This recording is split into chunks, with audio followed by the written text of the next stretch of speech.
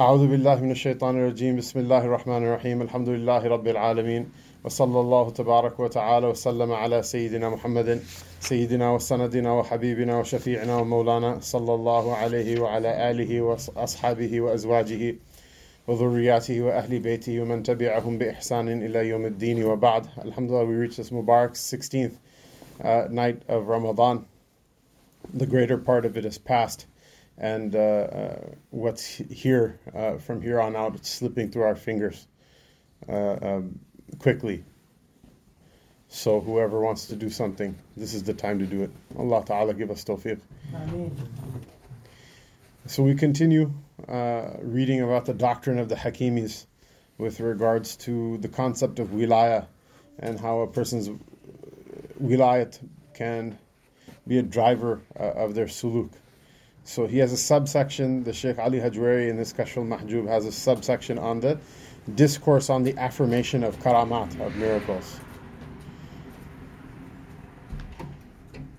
So he begins, he says, you must know that miracles, that karamat may be vouchsafed to a wali so long as he does not infringe on the obligations of the religious law. Both parties of orthodox Muslims agree on this point. Nor is it intellectually impossible, because such miracles are a species of that which is predestined by God, and their manifestation does not contradict any principle of religious law, nor on the other hand is it repugnant to the mind to conceive of them as a genus. This is actually very mantiqi talk here. It's not wishy-washy Sufi talk. This is mantiqi talk. The natural world has an ada, and that ada is confined within the Maqbul. There is a conventional set of way that things happens in the world, which is confined by rational principles. Rational principles, we don't believe they ever get contravened in the material world, ever. We don't believe in an irrational deen. So you don't have a part of something that's equivalent to the whole or greater than the whole. You don't have you have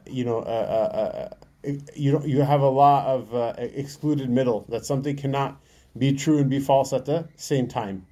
You have all of these things that the mind doesn't conceive. These things are just words that you put together, but they don't have any possible meaning. They're the verbal equivalent of dividing by zero, or any number of other like silly and pointless operators. So we don't in the deen believe in anything that's irrational. Maybe the rationality of certain things we cannot understand, but we don't believe in anything that's irrational. Someone said, you're talking about the affirmation of miracles, and you're starting off by saying that we don't believe in anything irrational. Look, what is a miracle?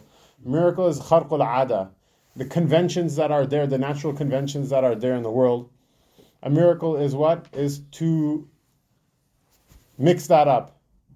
So tell me, does gravity attract something or does it repel something? Thank you, sir. It attracts, right? It's not a trick question. It attracts things, right? Now, what if gravity were to repel? Is that irrational? Is that an irrational proposition? No. It's not.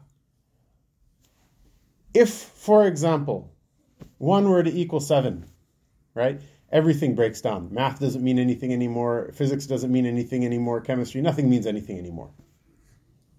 Right? Why? Because that's kharqul aql, that's insanity. That doesn't exist in the universe. However, if the direction in which gravity exerts its force were to switch, it were to invert from pulling to pushing, all the equations are all essentially the same. You just have to flip the direction of some vectors and things still work. Gravity attracting things rather than repelling things is a ada. Okay? We believe in kharqul ada, we don't believe in kharqul aql.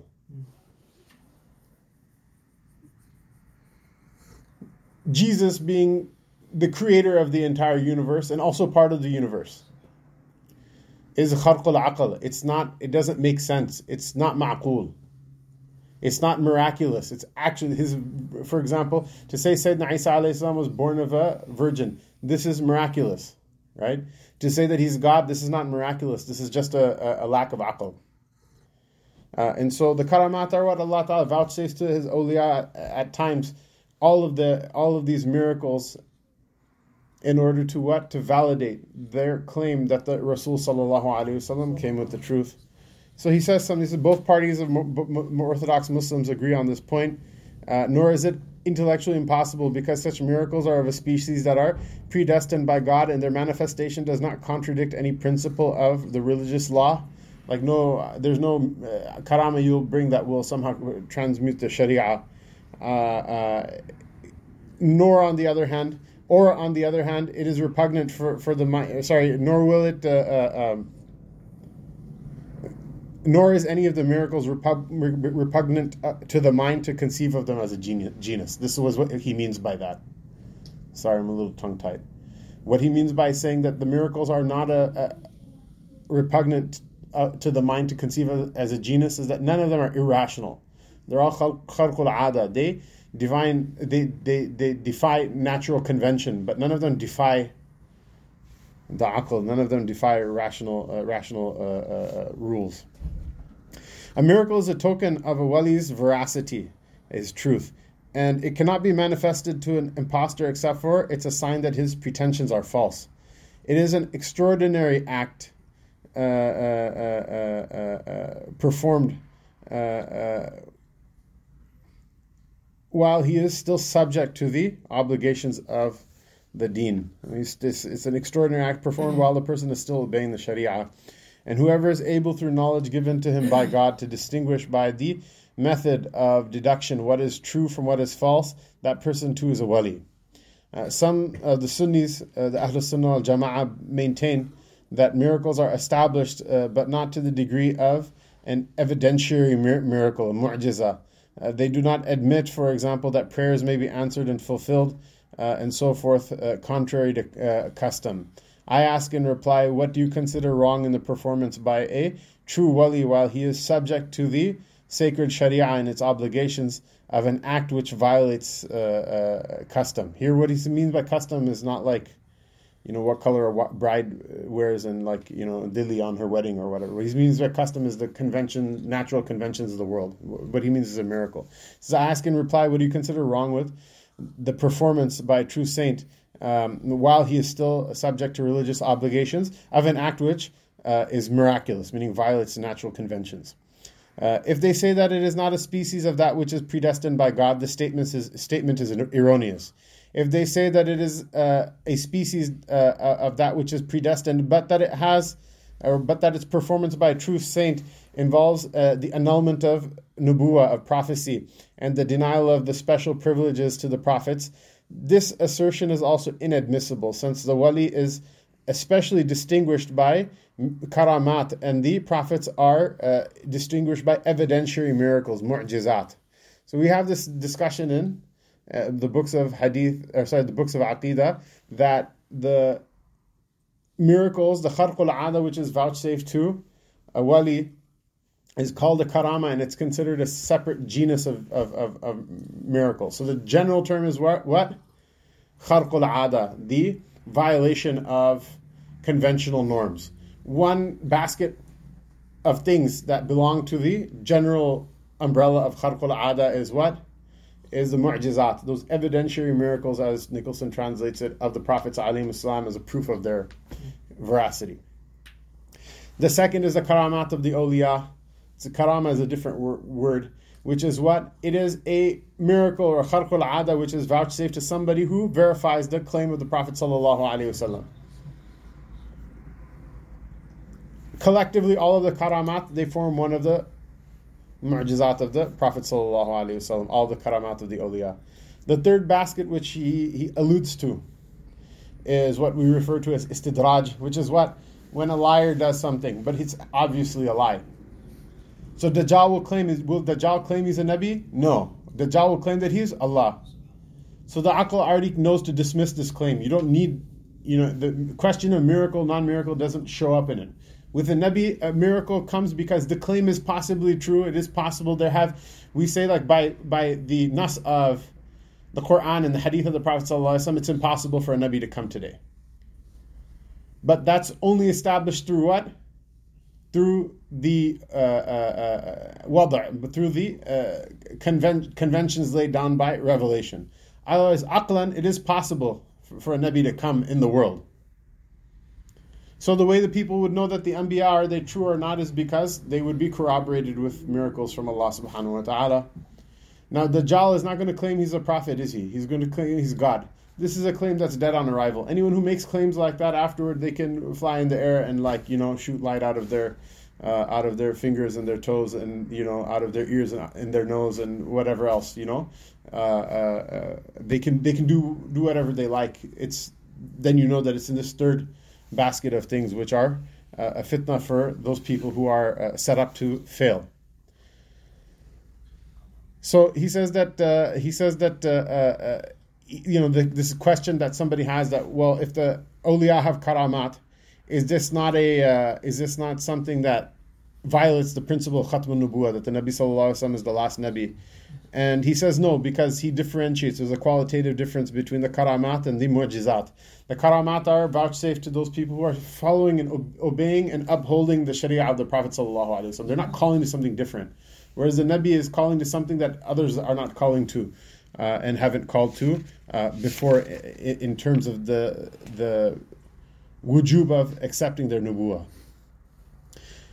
And inasmuch as the wali is a wali and the prophet is a prophet, there is no likeness between them to justify such a precaution. The preeminence of the Prophets ﷺ depends on their exalted rank and on their being preserved from defilement and sin, not on miracles or evidentiary miracles or acts which violate custom. All of the prophets are equal so far as they have the power of working with such i'jaz, with such evidentiary miracles, but some are superior to others in degree. Since then, notwithstanding this equality in regards to their actions, some prophets are superior to others, why should not miracles or karamat which violate the ada be vouchsafed also to the saints, although the prophets are superior to them as well? And since is the case of the Prophets ﷺ, an act which violates the ada, the natural order, does not cause one of them to become more exalted or more specially privileged than the other. So in the case of the awliya, a similar act does not cause one of the awliya to be more specially privileged than a prophet, i.e. the saints do not become like in kind, hamsan, to the Prophets ﷺ. This proof will clear away for reasonable men any difficulty that they have on this matter and may have been presented to them. But suppose it may be said that a wali whose miracles violate the natural order should claim to be a nabi. I respond that this is impossible, because wilaya involves veracity, and he who tells a falsehood is not a wali. Moreover, a wali who pretends to prophecy casts an imputation on the genuineness of the i'jaz, casts an imputation on the genuineness of the miracles of the Prophets ﷺ themselves, which is itself kufr. Karamat are vouchsafed only to a pious believer, and falsehood is impiety. That being so, the miracles of the awliya confirm the evidence of the Prophets ﷺ. Meaning the karamat of the awliya confirm the mu'jizat of the Prophets ﷺ. There is no difficulty in reconciling these two classes of miracles. The Prophet establishes his prophecy by establishing the reality of mu'jizat, of evidentiary miracles, while the wali, by the miracles which he performs, establishes both the prophecy of the Prophet and his own wilaya. Therefore, the veracious wali says the same thing as a veracious prophet says. The miracles of the former are identical with the evidentiary miracles of the latter. A believer seeing that the miracles of the awliya has more faith in the veracity in the Prophet, not more doubt, because there's no contradiction between the claims being made by them. Similarly, in law, in the Sharia, when a number of heirs are agreed in their claim, if one of them establishes his claim, then that of the others is established. But if not so, then their claims are contradictory. Hence, when a Nabi adduces evidentiary miracles as evidence that his nubuwah is genuine, and when his claim is confirmed by the wali, it is impossible that any difficulty or ishkal should arise between the two of them, any sort of objection between the two of them. So this is he has the next section is a little bit longer. It's a discourse on the differences, further discourse on the differences between the mu'jizat and the karamat, the evidentiary miracles of the Prophet ﷺ and the karamat of the awliya, radiyallahu ta'ala anhum, wa a'la Allahu darajatihim, wa qaddasa Allahu asrarahum. But it's an important thing to talk about. Why? Because there's, in this age, people have become kind of like shot because of the abuse of this concept, the making of something small into a tall tale, and the spreading of all sorts of stupidity and silliness. Someone told me that I used to be with so-and-so sheikh, but then I left him and then went to another one. I said, why? He said, it was just stupid. It was too much for me to take. What do you mean? So we'd be sitting in the house, the sheikh would be like upstairs, and the disciples are sitting downstairs in the house, and like a semi-truck would come by the house at like some speed, and the house would shake a little bit. And then someone would be like, oh, it's the power of the sheikh. And then everybody like, whoa, come on, it's not, don't be stupid, don't be silly about these things. A person who has an aql that's intact will know that the Rasul sallallahu alayhi wasallam, what he brought, the idea that it's preserved and it arrives to us intact, is a bigger deal than the sun rising from the west. As for the rest of it, the miracles and things like that, this is something amongst other hikam in it. Maybe one hikmah is that Allah subhanahu wa ta'ala, for those who don't have who aren't the sharpest tool in the shed, they kind of help other people along, or they are good to like when you have like a baby and then you jingle keys to get the baby's attention, So people have this kind of like spiritual attention deficit disorder. So chalo theek hai, something happened that's like really amazing. These things do happen. Go in the world and strive in the path of Allah Ta'ala, you'll see them. So for people whose aql is not enough to know that this is the way things have to be, and is not enough to know what the real show of the truth of the Prophet ﷺ is, for them other things are happening. MashaAllah, this is also a mercy or rahmah of Allah subhanahu wa ta'ala, that it kind of pulls a person along. But if you were to think about it, right? Someone explain to me how is it that the moon can rise from the sun can rise from the west? It happens. It happens in Mercury twice a year, or 3 times a year, I think. The poles switch. The poles don't. No, the poles don't switch. It happens. It happens yearly, several times on Mercury. It's not something impossible to happen. These things can happen, right? But show me another example of the Rasul sallallahu alaihi wasallam, what he brought, who he was, what he brought, the way his deen is preserved, the way it's brought to us, what it teaches people to, what it calls people to, what people that we had in our ummah, that our khasam says that absolute power corrupts absolutely, but so many men of the ummah wielded absolute power, and they did so for the good of mankind. These are things to be proud of, and these are things that you don't find them amongst normal people. At any rate, but that being said, the inkar of the karamat of the awliya is itself an aqidah problem.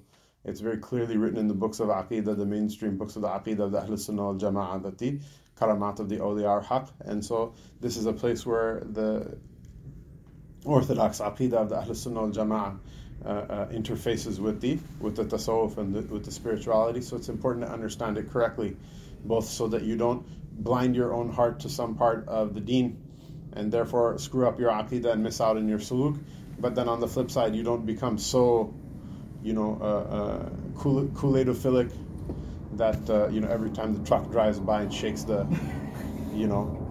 ribat, Maulvi Hamzah asks you for more donation and you give it because it's the power of the sheikh or whatever. So Allah subhanahu wa ta'ala give us tawfiq. Sallallahu ta'ala ala Rasulih Sayyidina Muhammad wa ala alihi wa sahbihi ajma'in.